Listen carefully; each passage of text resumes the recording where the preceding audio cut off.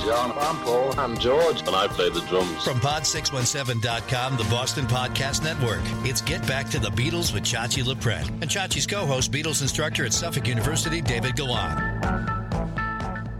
Well, hello, everybody, and welcome to Get Back to the Beatles podcast. And as the announcer said, my name is Chachi LaPret. I host New England's Breakfast with the Beatles, been on the radio for over 25 years in Boston and New England, playing Beatles music and talking Beatles. And I'm here with a very popular gentleman from the Boston area. He is the Beatles professor at Suffolk University in Boston, been doing it for 15, 20, 30 years, teaching freshmen all about the Beatles. And how are you, Beatle Professor Gallant? How are you today? Chachi, I'm doing well, and it's springtime, so any season our thoughts turn to the Beatles, and I'm very excited today because we've got some old friends on the podcast with us. Yes, they are very, very special people, dear friends of mine.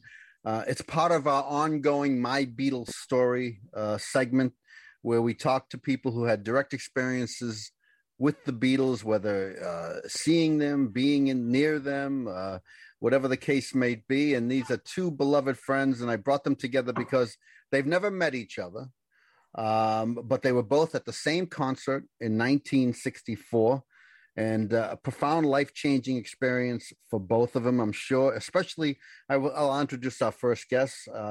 She has written a fantastic book. It's been acclaimed all over the world. She's gotten so much press of late, and it's a fantastic book. I read it. I loved it. I know the professor read it, and I know our other guest as well read it. We'll introduce him in a second, but we're very, very happy to welcome back Janice Mitchell, the author of My Ticket to Ride.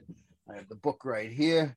And I love it. How I Ran Away to England to Meet the Beatles and Got Rock and Roll Banned in Cleveland, a true story from 1964. We thoroughly recommend this book, and it is published by Gray and Company, and you can find her at janice-mitchell.com. I think that's the website.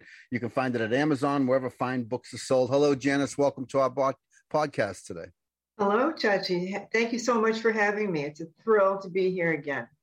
Well, we do love you. We love the book. It's one of the finer books of people's personal experiences with the Beatles, and your story just resonated all over the world back in 1964 when you were in Cleveland, where you got in line and you were first in line to buy tickets to see the Beatles at Cincinnati Gardens, and you were first in the first row, you and a friend, and then you hopped on a plane the next day as a teenager and just left it all behind, seeking happiness, seeking the Beatles in London.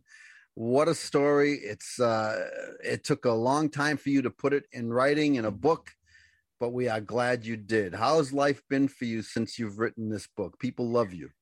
Well, it's been really interesting, but I just have to roll back something for a minute because it wasn't Cincinnati. It was Cleveland. Oh, did I say Cincinnati? Okay. Yes, yeah. I think you're thinking of David.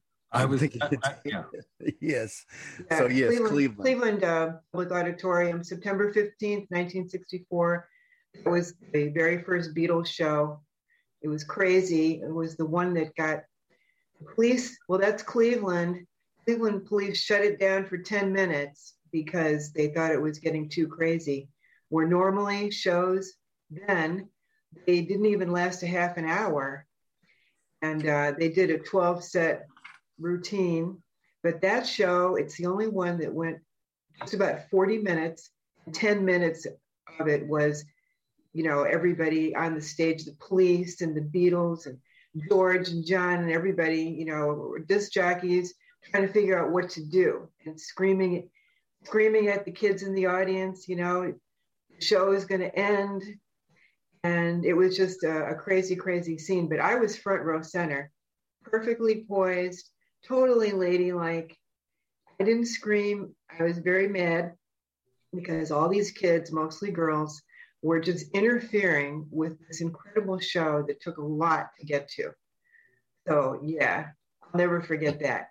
I couldn't hear anything the Beatles were singing at all, even though they were just like 10, 12 feet in front of me. Because as you know, the screaming for every show, everywhere just took over completely. But I could see them playing their instruments, their lips moving. I knew every song, of course, and just the thrill of being in their presence, with their charisma and their love and their energy and their specialness. That's all I really needed.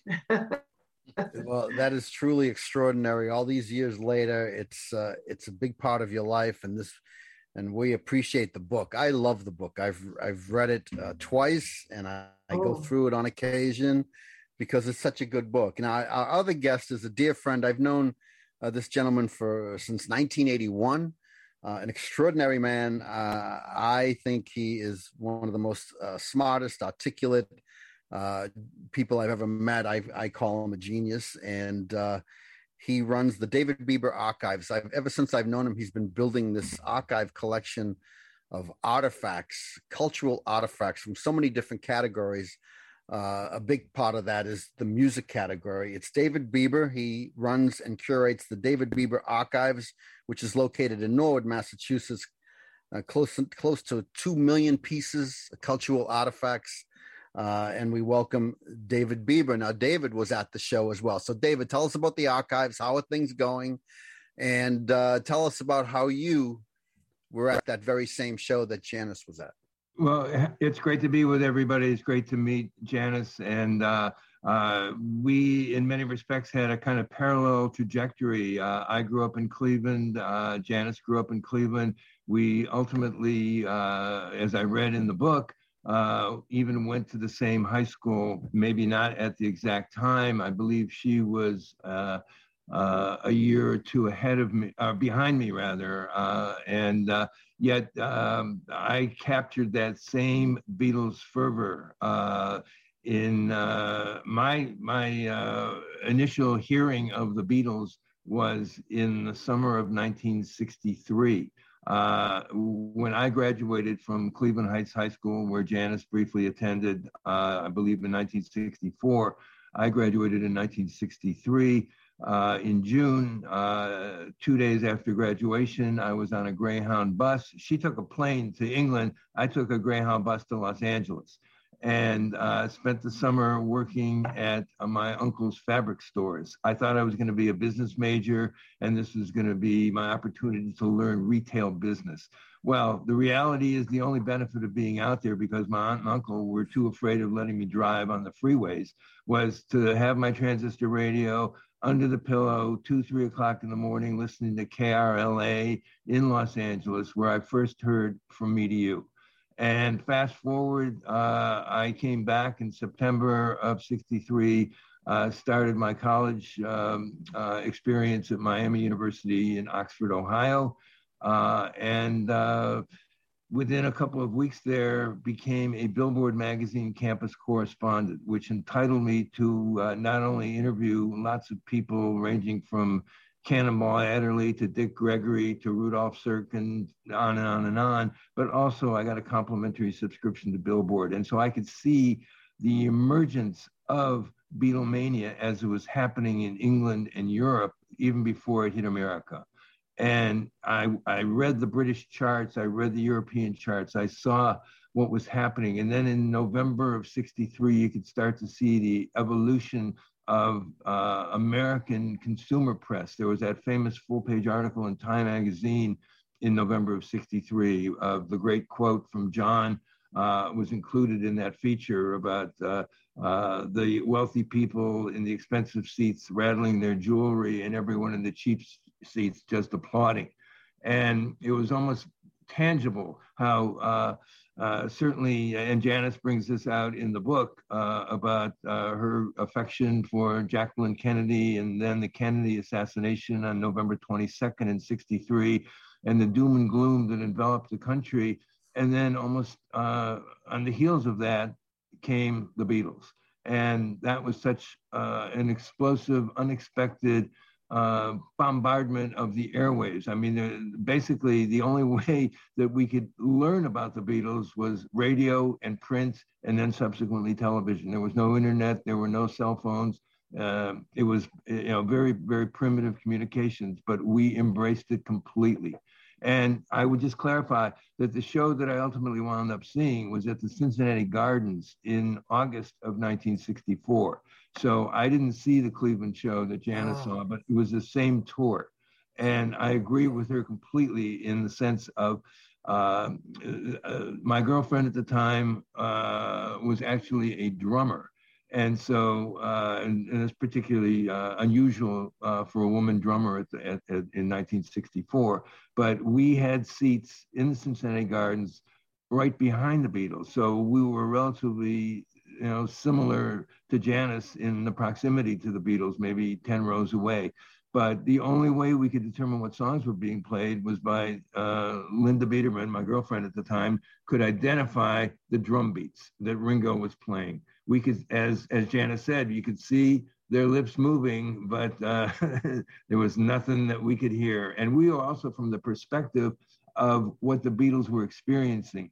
The screams of the 95% girl audience, the flash bulbs from the cameras. We were just blinded by the light. It was an incredible experience. And then you blinked and it was over. Well, that's amazing. And I will tell you, I do apologize for misrepresenting the situation at the beginning, but nonetheless, I know that David, you followed the story of Janice Mitchell. Janice, you had an awful childhood. You were put in situations that no child should ever be in. And, in your book, your second grade photograph just shows the pain as a child of the things you were dealing with. You had neglectful parents, and you were looking for some sort of happiness, some sort of security. And you found it in the Beatles, and so much so that you just, at such a young age, a teenager, right after that Beatles show, you and a friend, without telling anybody, hopped on a plane and flew to London looking for happiness in the Beatles. And that was a story that had national implications. And David, you followed that story. Is that correct? I did. And the thing that is so wonderful about Janice's book is that despite, the trauma at home, the book becomes such an incredible page turner relating hope and expectation that she was seeing this kind of follow your dream sensibility. And it was so wonderful that she, captured all the nuances of the times that I can relate to it because growing up in Cleveland, just some of the geographic locations, the names of the streets, Cedar Road, referencing, the Cedar Lee movie theater, Irv's Delicatessen, where, you could get a chocolate phosphate, the wonder of going to the Coventry Library. I remember that building and its, throwback, beautiful architectural structure, and the dialogue that she creates. And she has a little disclaimer in there saying, the dialogue is, to the best of her recollection, but I totally felt immersed in that period of time. She just generated, such a wonderful tapestry of those days, and obviously the odyssey of her and her friends' pursuit of the Beatles was, another element. But, I think that, she, captured the redemptive aspect of, and everything that the Beatles offered in a positive way, that she embraced that, and it became, a kind of theme of her life at the time. And it's just a wonderful read. Well, isn't that nice, Janice? I mean, he Thank loves you the so book. much. Chachi, yeah, there was. I thought this time when Janice was giving the initial glossary of her tale, I heard it a little bit differently than the previous time when we had her on to talk about the book, and I'm really transfixed by her at that concert. And you know what they say, the old cliche, it's always the quiet ones, right? Everyone else is screaming around her, and she is not screaming. And I'm thinking, Janice, were you thinking in your head, knowing what you were going to do the next day? My God, if they only knew, all the girls screaming around you, what you were planning, and where the energy that was not being expended by screaming, the energy through this larger concept of what we call desire, energy got you on that plane bravely, got you out of the country, got you to England. Were you thinking perhaps at that time at the concert, if only everyone around you knew what you were going to do? No, I wasn't thinking that at all because I didn't want anybody to know. I mean, it would have shown on your face. No, I mean, we were just there finally to see them, after all the hard work through the summer of, sending in a postcard to WHK, hoping to have the postcard selected by the IBM computer, and then receiving a letter in the mail, saying, well, you're qualified to purchase 2 tickets to the concert on a certain date at a certain time. The battle that I went through to be there online first, I probably was one of the very first concert goers to ever want to be first in line and arrive at night. Well, the evening before, really. And the battle that I had with other girls pushing me out of the way after I had spent all those hours waiting. And thank goodness for the police officer who decided in the night to write down our names because we were just too young. And my name happened to be number 1. So going through all that, I was in June. But during the summer, we had planned, well, I was the planner, basically. My friend provided the cash, her college fund, which was wonderful of her. We couldn't have done it without that. To get the passports, go downtown to the main library to find out how to do that and what else we would need. So it was all this planning, all through the summer to buy our TWA one-way tickets. And we only knew the day we were leaving based on whether we were going to get the letter, for the concert. So then as soon as we got that letter, I said, okay, let's not wait. We're leaving the next morning. Let's get our tickets now. What is there to wait for? So everything was planned. Our clothes were packed. We knew exactly what we were going to do. It was just now enjoy the concert, So I wasn't worried about anybody else because the plan was like rock solid as far as I was concerned. And this was just the next step. Janice, I think that there's such great poetry in what you just said in the very brief line, a one-way ticket. That says it all. As far as that encapsulates it, really, that this was the destination and the future in some ways be damned. I don't know what's going to come after that. I love that, the middle of that, just the one-way ticket. I don't know if this is the passion for the Beatles at this time, especially for folks who are of your age at that time, seemed to, the way we receive it now, through writing, through analysis, through critical analysis, through film and other media historically, is that passion was somehow universal. But would either of you be able to tell me if there was anything particular, because you grew up in the Midwest or because you grew up in suburban Cleveland or in Ohio, that there might have been something particular about that type of response or acceptance or love of the Beatles?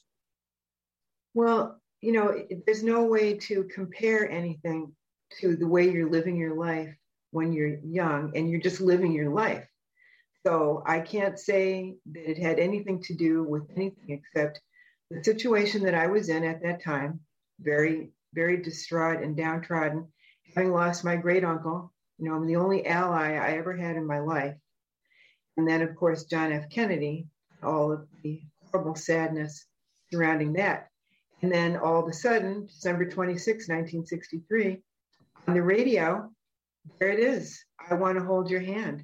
I mean, just the initial chords just like re-energized me, give me life, I don't think that you can compare that to anything about living in Ohio or anything like that. It was just a pure experience that it's very hard to describe, but it happened to me. I mean, in that song, I Want to Hold Your Hand, I mean, it is a part of my DNA. And it's my favorite song. I believe it's their best song. So there's no way to compare your experience to anything geographical because it was just a pure reaction. And I think I don't know if that says anything at all.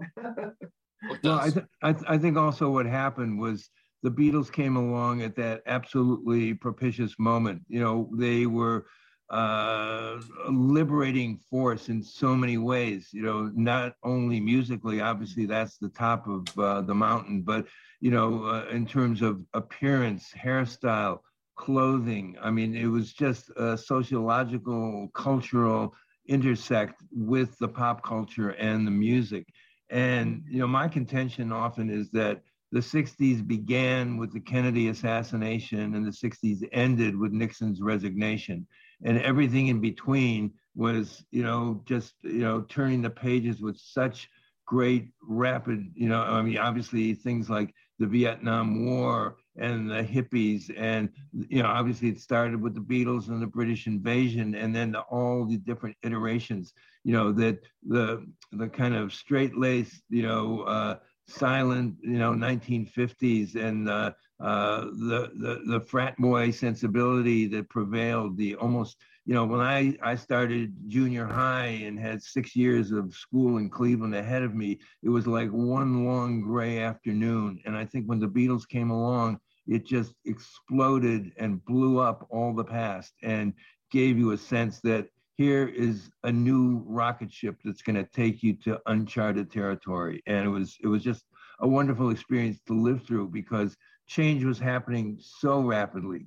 And, we were part of it. We were living it moment to moment. And the beauty of Janice's book is that she chronicles that, almost day to day or month to month type of experience, and the catharsis that she was experiencing, from, kind of a repressed home environment, to the great sense of expectation that she had about what the road was ahead of her. And we had no roadmaps. That was the beauty of it. We were making it up as we went along. And the evidence of that is that, she went and studied how to get a passport. She figured out, how to, get out of Cleveland and get to New York and then get to London.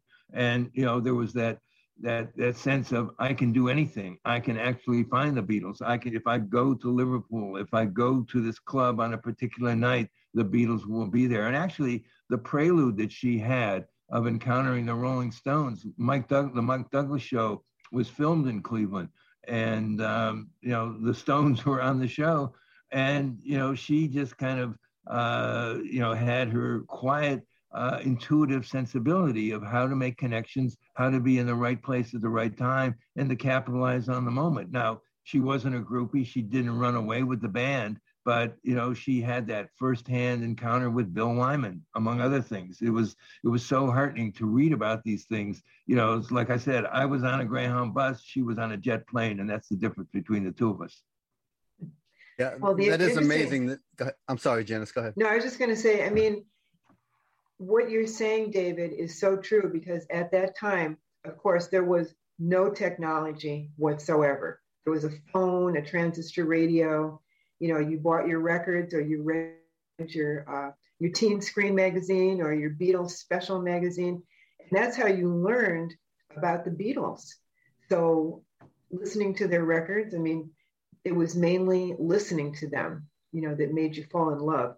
It wasn't anything about any kind of YouTube videos or iPhones. Nothing like that existed.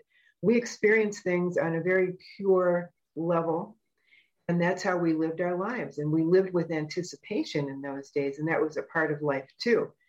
So waiting to see them, waiting to go somewhere, planning, that was a part of how we lived, as compared with today, where you can have anything in like 2 seconds that you want. You can see anybody, you can listen to anybody, you can have anything you want right away. And if you don't get it right away, it's a very frustrating experience. But then back then, we waited for things and we had no other option. So while we were waiting, it was very easy to read books, to read things, to use your imagination, be creative, which is what we did. So my friends and I, we would make up our Beatles stories. There were 4 Beatles, and that was one of the things that was so impactful about them. There was 4, equally as wonderful. And I know today, Ringo doesn't really have the kind of, love that he had back then. But then girls absolutely loved Ringo, and there would be signs, Ringo for president, and that sort of thing. So each one was adored. And to read about them in the teen magazines, they would always do a separate profile for each Beatle. What was their favorite color? what, did they like girls with blonde hair and all these things. And we would read them and say, oh my gosh, I have blonde hair, or red is my favorite color too, and that's how we matched up with our favorite Beatles. But this was an age of actually freedom and innocence. We could think what we wanted, we could talk what we wanted, you could walk anywhere you wanted to walk, and we never worried about a thing. And you could be creative. I spent a lot of time at the library, the Coventry Library, and in those days, librarians were there to help you. No matter what you wanted to know about, you just go up to a librarian and they would show you where the card catalog is and what to look for. And no one judged you. So we had a lot more freedom. There was a lot less accountability. So that really helped for me and my friend, to create and plan our whole trip without telling anybody, and to just go ahead and believe in the power of love that the Beatles showed, and where they came from. So where they came from, that had to be the best place on earth to want to go. And I just started calling it Beatleland. And I believed that it would all turn out just perfectly fine when I got there, even though I had only planned for us all the way up to arriving at Heathrow Airport. No plan after that, but I knew it was all going to work out. And it did. To a big degree. and what a story your book is when you go to London, as you're in a home where at home there's no love, but you're seeking out love through the Beatles, and you arrive in London, and as David Bieber said earlier, as we all know, there was no internet back then, and you had no idea that people were looking for you. You thought in fact, I think if my memory serves me correctly, you thought there was so much lack of love at home that they wouldn't even notice that you were gone or even care. I figured they would be glad I was gone. They would be rid of me, finally. That's the young mind. I didn't know about all the legal ramifications. Like they were required to say, she's missing, we got to look for her. I didn't know. We didn't know anything about it, because when we finally got we rented our little studio pad in Holland Park. It was the most adorable place. And we had no TV, no radio. We weren't interested in any of that kind of boring stuff anyway. TV back in those days was incredibly boring. There was hardly ever anything on that anybody would want to watch. I mean, my great aunt, she loved Lawrence Welk, okay? And sometimes there would be some monster movies on, which were incredibly good. But other than that, it was pretty dull. So that was not a part of life that we were used to. And of course, we didn't read newspapers. We had no time for that. We were living the life that people were reading about in teen magazines. So what did we need to know anything anymore? We were there. We were in Soho, where the British invasion was just boiling up. Live music every night, everywhere, as long as you wanted to be there. And I was so happy, because meeting other kids my age, I realized how mature they were. They had so much more freedom over there in London and Liverpool. They were confident. They knew who they were. They didn't really have to ask permission to smoke cigarettes or to go to coffee bars. And they were, about my age. And I thought, yeah, this is perfect for me. I'm just like them, and they're just like me. Why would I ever want to leave here? So it was great. So the thing that fascinated me about the book, and I'm curious, because it's so colorful, so descriptive, and so detailed. Were you keeping a diary? Were you keeping notes about your whole experience, or was this strictly from 50 plus years of memory? Well, David, I have to tell you, and you may have noticed this in the book, but I was completely shut down and I wasn't permitted to talk about it.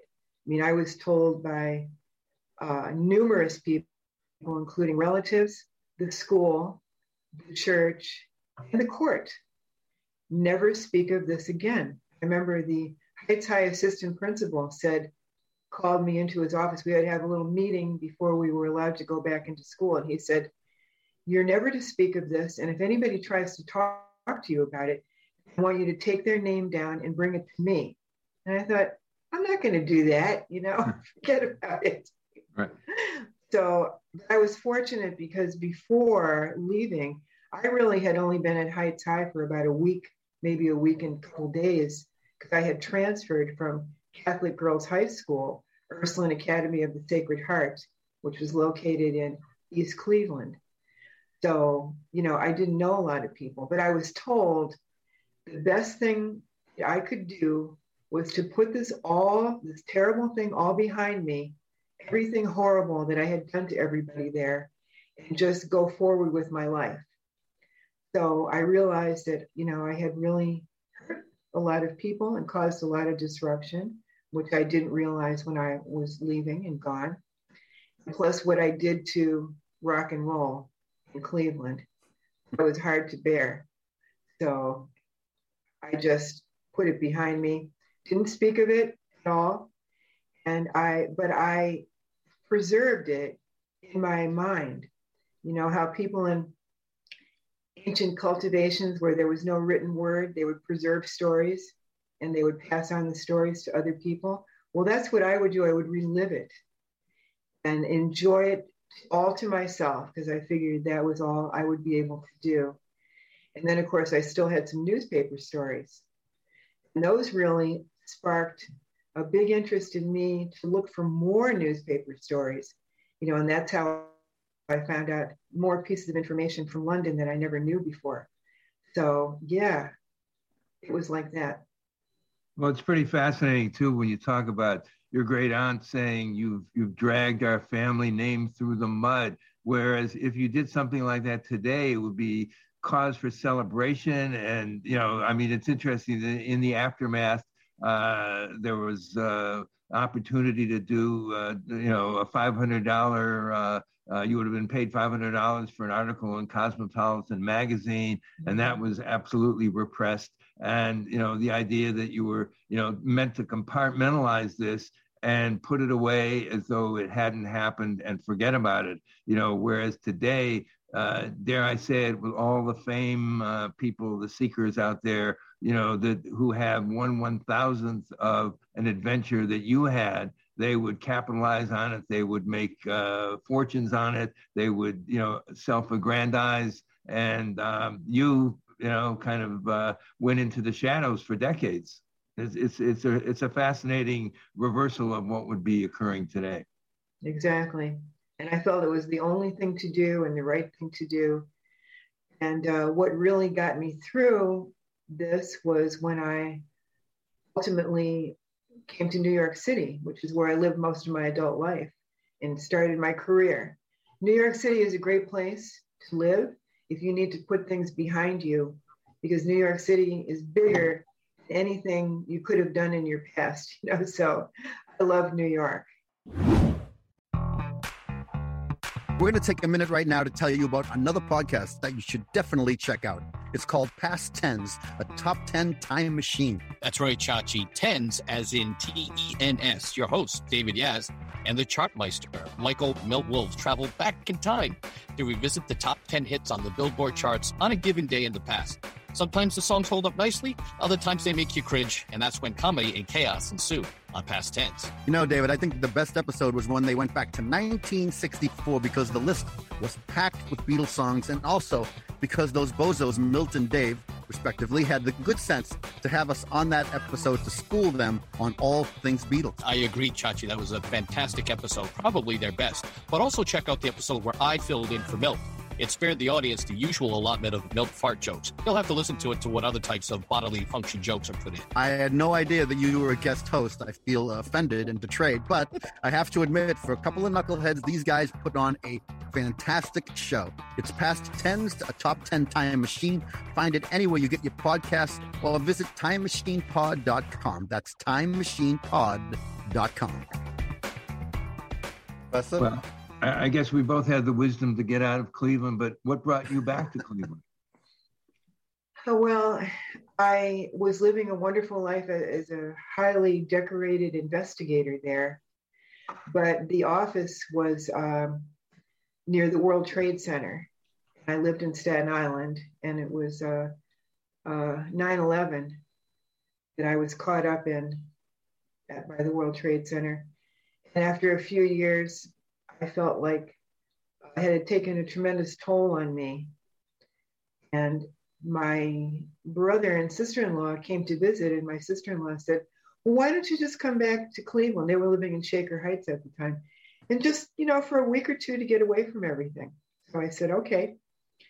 I came to visit and I said, wait a minute, what's going on here? Am I still in the United States of America? Where we were attacked on 9/11 and everybody's life was hanging in the balance. There aren't even any buildings that have been destroyed. Nobody's walking around giving a hoot. So I said, well, maybe I'll just come back. My plan was to go to Marshall Law School, get my degree, and then go back to New York City and take the bar and become a legal aid attorney. That was my plan. But God had, as he does so many times, a totally different plan. And I wound up staying here, being offered, job opportunities that I could never actually clamp onto in New York City because the competition there is so great. So I was just I was a big fish in a small pond in Cleveland. And my work opportunities here were just too good. And I stayed. But I was living with the ghosts of my past. I was always afraid to come back here, that I was going to have to face them. And I always kind of felt like people were just going to start treating me the way I was treated when I was a youngster, and I was afraid of that, but I had to face it. And in facing that, I started thinking about the greatest adventure I ever had in my life. Like, I can talk about this now. I mean, everybody's dead. Everybody's gone. The juvenile court can't, take me to task again. Nothing.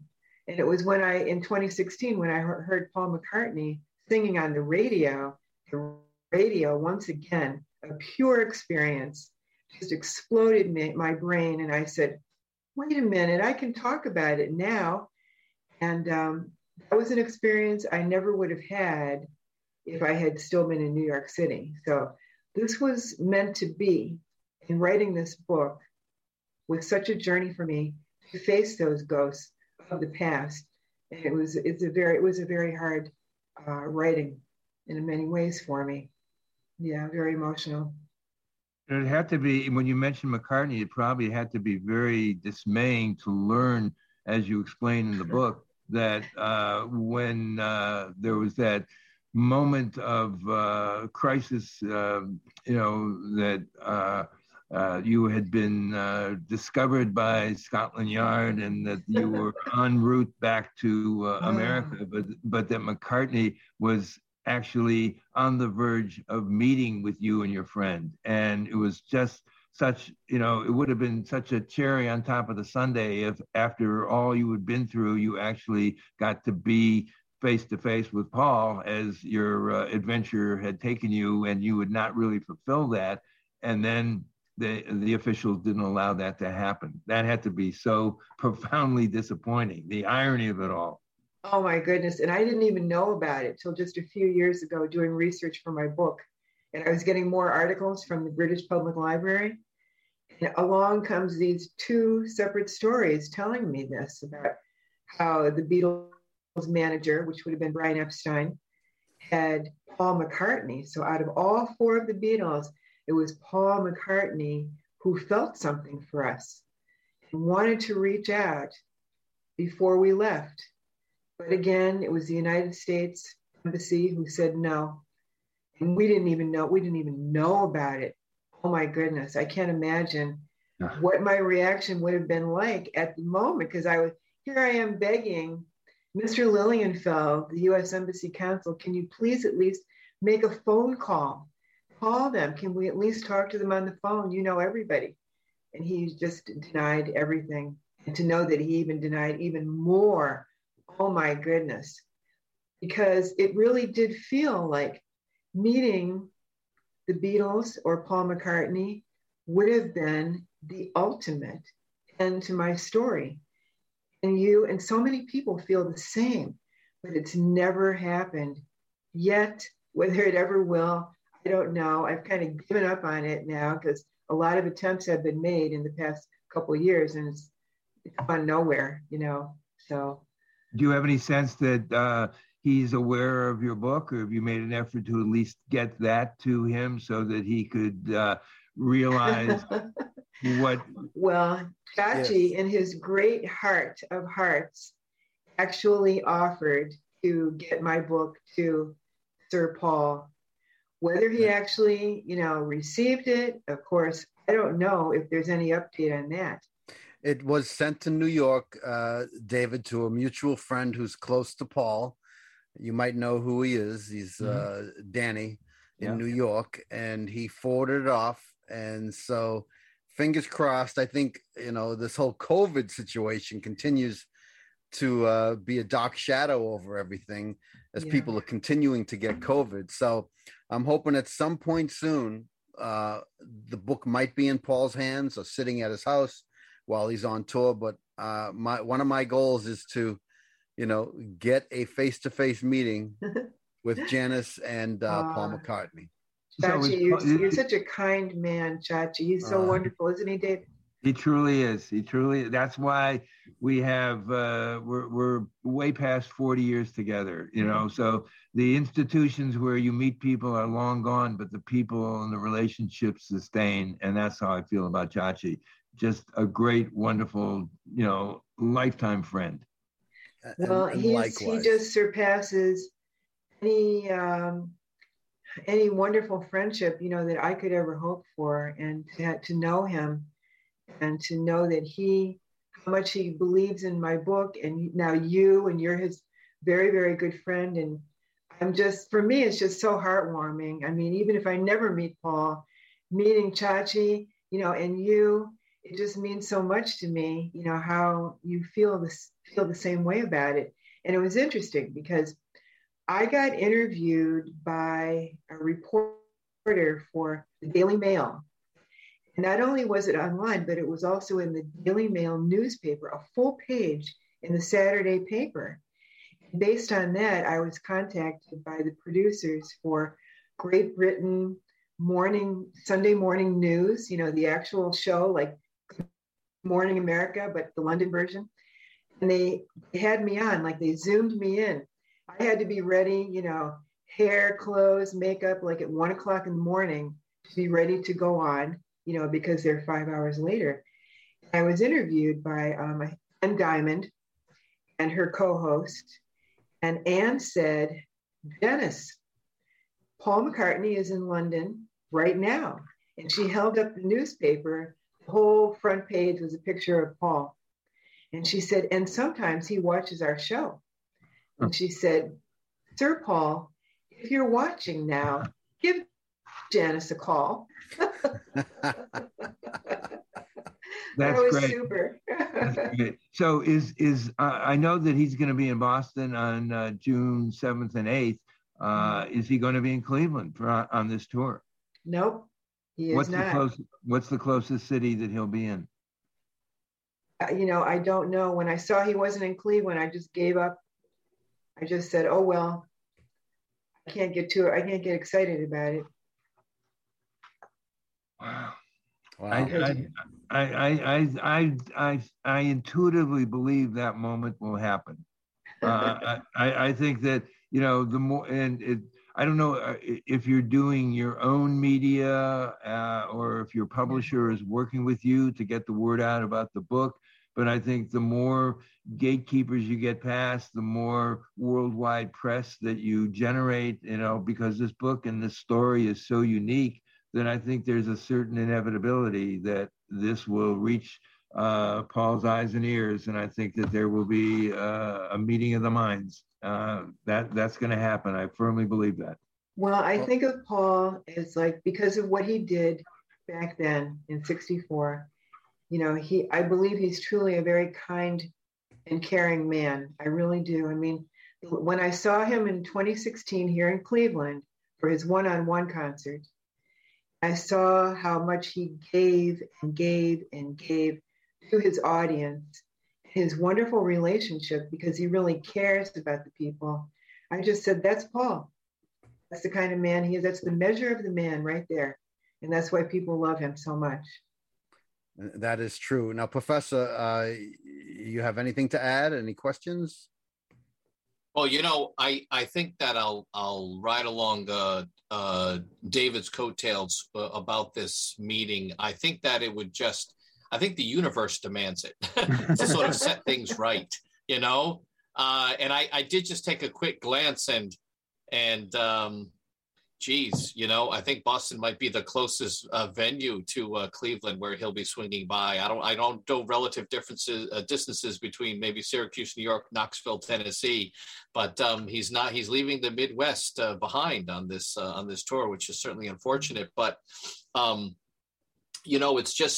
it is an amazing tale about how the book, or why the book, or when the book is written and where it's written from. So I'm glad that David brought that up and that Janice talked about it, because there's a great literary tradition of writers writing about that important sense of place that had shaped them, but only being able to do it in exile. And the fact that you did not write the book in New York, but you went back to Cleveland to write it is quite profound, really, and is quite telling, to be in the midst and be sort of around those ghosts, but not so haunted by them that you couldn't write, So I really think history is always a matter of being able to talk to ghosts, right? And talk to the dead, whether it's memories or actual real people, but to actually go back to that environment to do it, I think is it's quite extraordinary, and that's the power of the art, or the artistry, really, of the book. So it's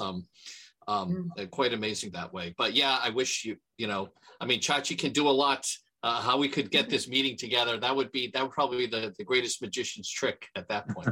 Yeah. Fingers crossed. Thank you. But David Bieber, let me ask you, while this adventure was happening for Janice, it was garnering press in America about this runaway by the name of Janice Mitchell, trying to find her in London. Were you aware of those news reports while it was happening? Did you know the story at that time?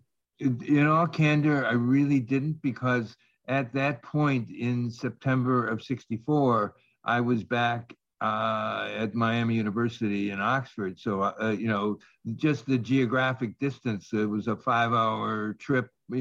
Cleveland was, one of the more northern, points in Ohio, right on Lake Erie, whereas Oxford was about 30 miles north of Cincinnati, which was bordering on Kentucky. So the coverage, as generally local, so to speak, even though the story actually became a national and an international story, I really, have to confess, the book was the introduction, and that was an incredible 0 to 80 experience, because I didn't know of this, and reading the book and then seeing, all the articles, and then the firsthand account that Janice spends 280 pages on, documenting all of the, bobs and weaves and turns and, tribulations and trials and everything she went through.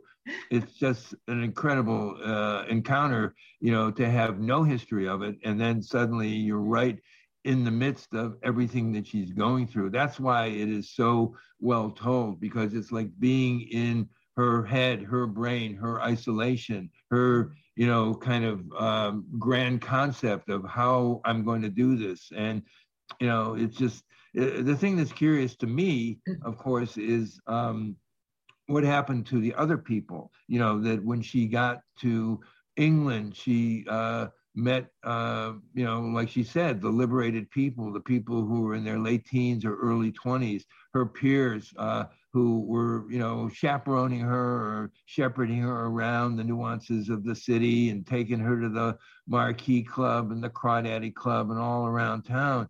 And, she created a wonderful tension, because after being shipped back to Cleveland, she had very few of the things that she had accumulated in England. I think she had a great umbrella that she bought over there, and she had a few other artifacts, and I'm very artifact driven. I like tangible things to prove I was here, I was there, whatever. But she also had sequestered in her wallet the number of her friend Mick. and I know that she reached out to, she thought it was lost. Is it there? Has it been confiscated? And then it turned up. And I think that you connected with him, but didn't kind of continue the conversation. Yeah. So what happened there? So we had our last conversation where I was satisfied that he wasn't angry with me. Which I thought he would be, considering, what he had gotten caught up in the end. But he just wanted me to come back. And the problem is that I had so many restrictions put on me. It was very, very difficult life from that time on. And I didn't get to do really much of anything after that. I was able to have that one phone call, and I wasn't allowed to use the phone or anything like that at home. I had restrictions on how long it would take me to get from school back home. And if I wasn't going to be back home at that time, I was threatened with all kinds of myriad things. So I just was relieved. I think I was just able to have that conversation, to know he wasn't mad at me and that he wanted me to come back. And I wished I could have been able to do that. Now, Janice, when you were being covered by the Daily Mail and all the coverage in the UK, was there an attempt to find Mick? Is he still around? Did that ever come about? Well, this is interesting because I was interviewed by the Liverpool Echo in an article that specifically addresses, where's Mick type of a thing. And with the hope that, because Liverpool is kind of a small, very tight-knit community, everybody kind of knows somebody who knows everybody. When I was there in 2018, you couldn't go anywhere without a native Liverpudlian having some personal experience that they remembered with the Beatles, So the hope was that article would bring forth somebody. I kept reading the comments because in newspapers over there, you're still allowed to leave any kind of comment you want, hoping for a lead or a clue that would pop up, but there was absolutely nothing. There was one comment made on Facebook, a woman from Liverpool who said, "Don't worry, Janice, we're going to find him for you." And that was it. So I don't know. What do you think happened to your friend Martha, or Marty as she was known? Why do you think she became kind of disengaged from you? Did she feel that because you were found on the street as this kind of wayward person from Cleveland that you had compromised this whole adventure? Why do you think she kind of created this kind of distance from you subsequent going forward? Well, we came from two different home situations where she actually had a mother and a sister that she lived with and a father who lived out of state. And after all, that was her college fund money. So I think she had a lot more to answer for that she would have to face when she got home. And, we had one conversation a few years after that where she basically asked me to never contact her again because the lifestyle that she had chosen, no one knew anything about this and she didn't want them to. So I just respected that. Did you feel, and this was kind of a bit of a drumbeat of guilt that was laid on you by a lot of people in the Cleveland area and in America. But when the mayor said Public Hall in Cleveland cannot be used for rock and roll anymore, did you feel that was something that you had singularly brought down on the city in terms of putting the clamp down on concerts in the future? Well, Judge Gagliardo, he made sure that he was appointed to our case because, as you read, he had a message he wanted to get out there. So as far as I was concerned, he was more interested in, rattling the drum about the evils of rock and roll and what it had done to us, to use us as examples, as opposed to what he had said at some point during court, how he wanted to help us. He didn't really want to help us. He just wanted to use us. And he made sure that the jury box in the court was filled with newspaper reporters, of course, all men in those days. And in those days, I mean, today you could never have newspaper reporters in a juvenile court setting. No way.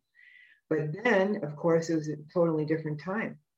So all of the coverage that came out after that, and of course, the very next morning, Mayor Locher piggybacks that, and says, that's it, rock and roll band, Beatlemania band, and the very next day after that, the Rolling Stones were set to have their concert, their first concert in Cleveland at the Public Auditorium, the same auditorium that the Beatles had been. It had an incredibly successful concert there, and the Stones were looking towards the very same experience.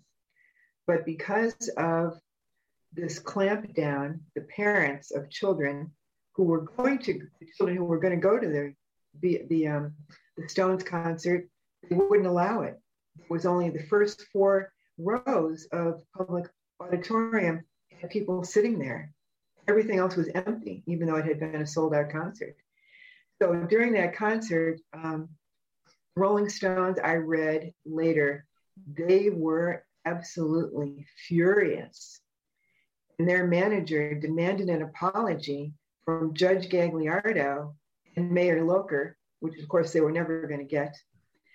And I just felt horrible about that. I like, what have I done? If it wasn't for what I did, look what it led to. Oh my gosh. It was a horrible thing to have to live with. So you would have been a pariah to all the teenagers and the rock and roll concert goers if they, by a leap of injustice and faith, said that all the roads to Clampdown led to you, right? It was a horrible thing to have to shoulder. Yeah. As a young girl. And then the fact that you actually had tickets for that Rolling Stones show, there were just so many things in your book that, kind of just, if you veered a little bit to the right or the left, opportunities that were missed could have been claimed by you. Well, they gave us, it was in the newspaper. I read about it. I was allowed to read the newspaper at least. Couldn't do anything else. Couldn't listen to the radio, couldn't answer the phone, on and on and on, but I could read the newspaper. And I read that and I said, oh my gosh, they're giving us free tickets to the concert and then an opportunity to go backstage. I said, wow, I wonder who's taking us. Not knowing that was not going to happen. Well, we are quickly running out of time. And Professor, any final words? And as our guests as well, this has been a really interesting hour. Professor. Well, I do think that I don't mean this. I only mean this in the best possible way. That really Janis's story is a little bit one of rock and roll martyrdom from the fans' perspective, and I think that she actually kicked the door down for a lot of other folks to find their way, whether it was through fleeing or escape, to find their own truth and their own reality. And she did pay the price for it, but there are a lot of other great ones that have had to do that. But she is still here to tell it. So yes. Very a saint in that realm, I think. Yes. Oh, that's very sweet. And I'm so glad that you wrote the book. And I've told you this before, Janis, this should be a movie. And David, Mr. Bieber, we need to get Janis into Boston to come to the David Bieber archives. She needs to make an appearance and meet fans. I think this book is fantastic. I was a fan from the moment I opened it. And I'm a big fan of Janis Mitchell. Her book, My Ticket to Ride, How I Ran Away to England to Meet the Beatles and Got Rock and Roll Banned in Cleveland. She saw the Beatles in Cleveland, sat in the first row. Mr. Bieber saw the Beatles in Cincinnati. I will make that clear, on the same tour. But I know that I wanted to bring you two together, Janis and David Bieber. I think you'll be lifelong friends. And I know that David, as you can tell, Janis, he absolutely loved your book. Oh my gosh. I didn't even realize we were just going to talk about my book. I wanted to hear more about David's experiences, which are just overwhelmingly wonderful. Another show, right? Next episode. Next episode. Yeah.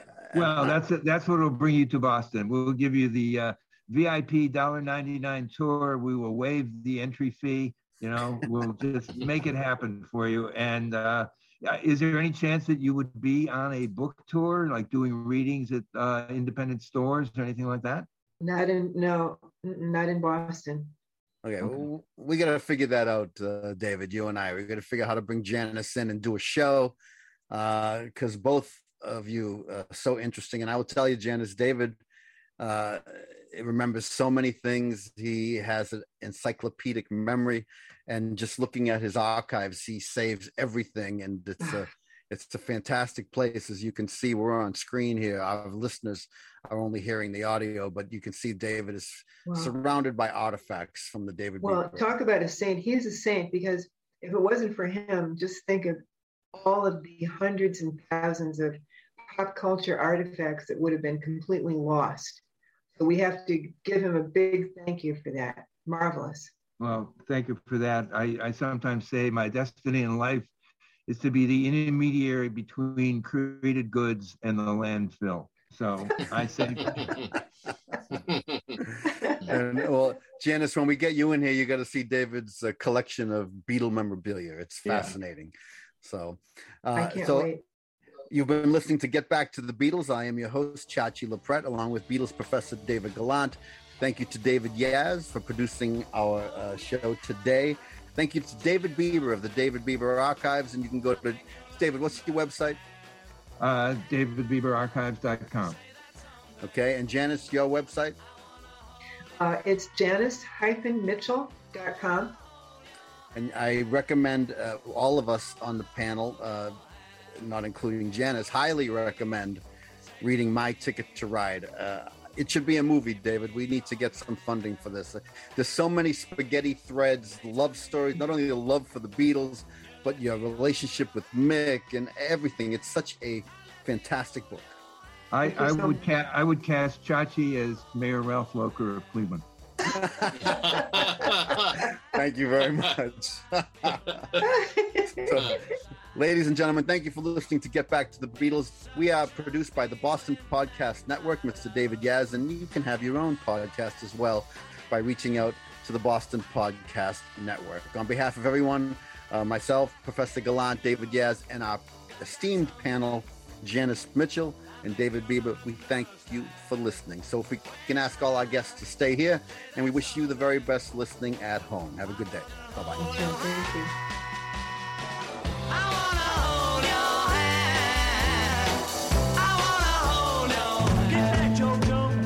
Make sure to check for the latest episode of Get Back to the Beatles with Chachi LaPrette at pod617.com, the Boston Podcast Network.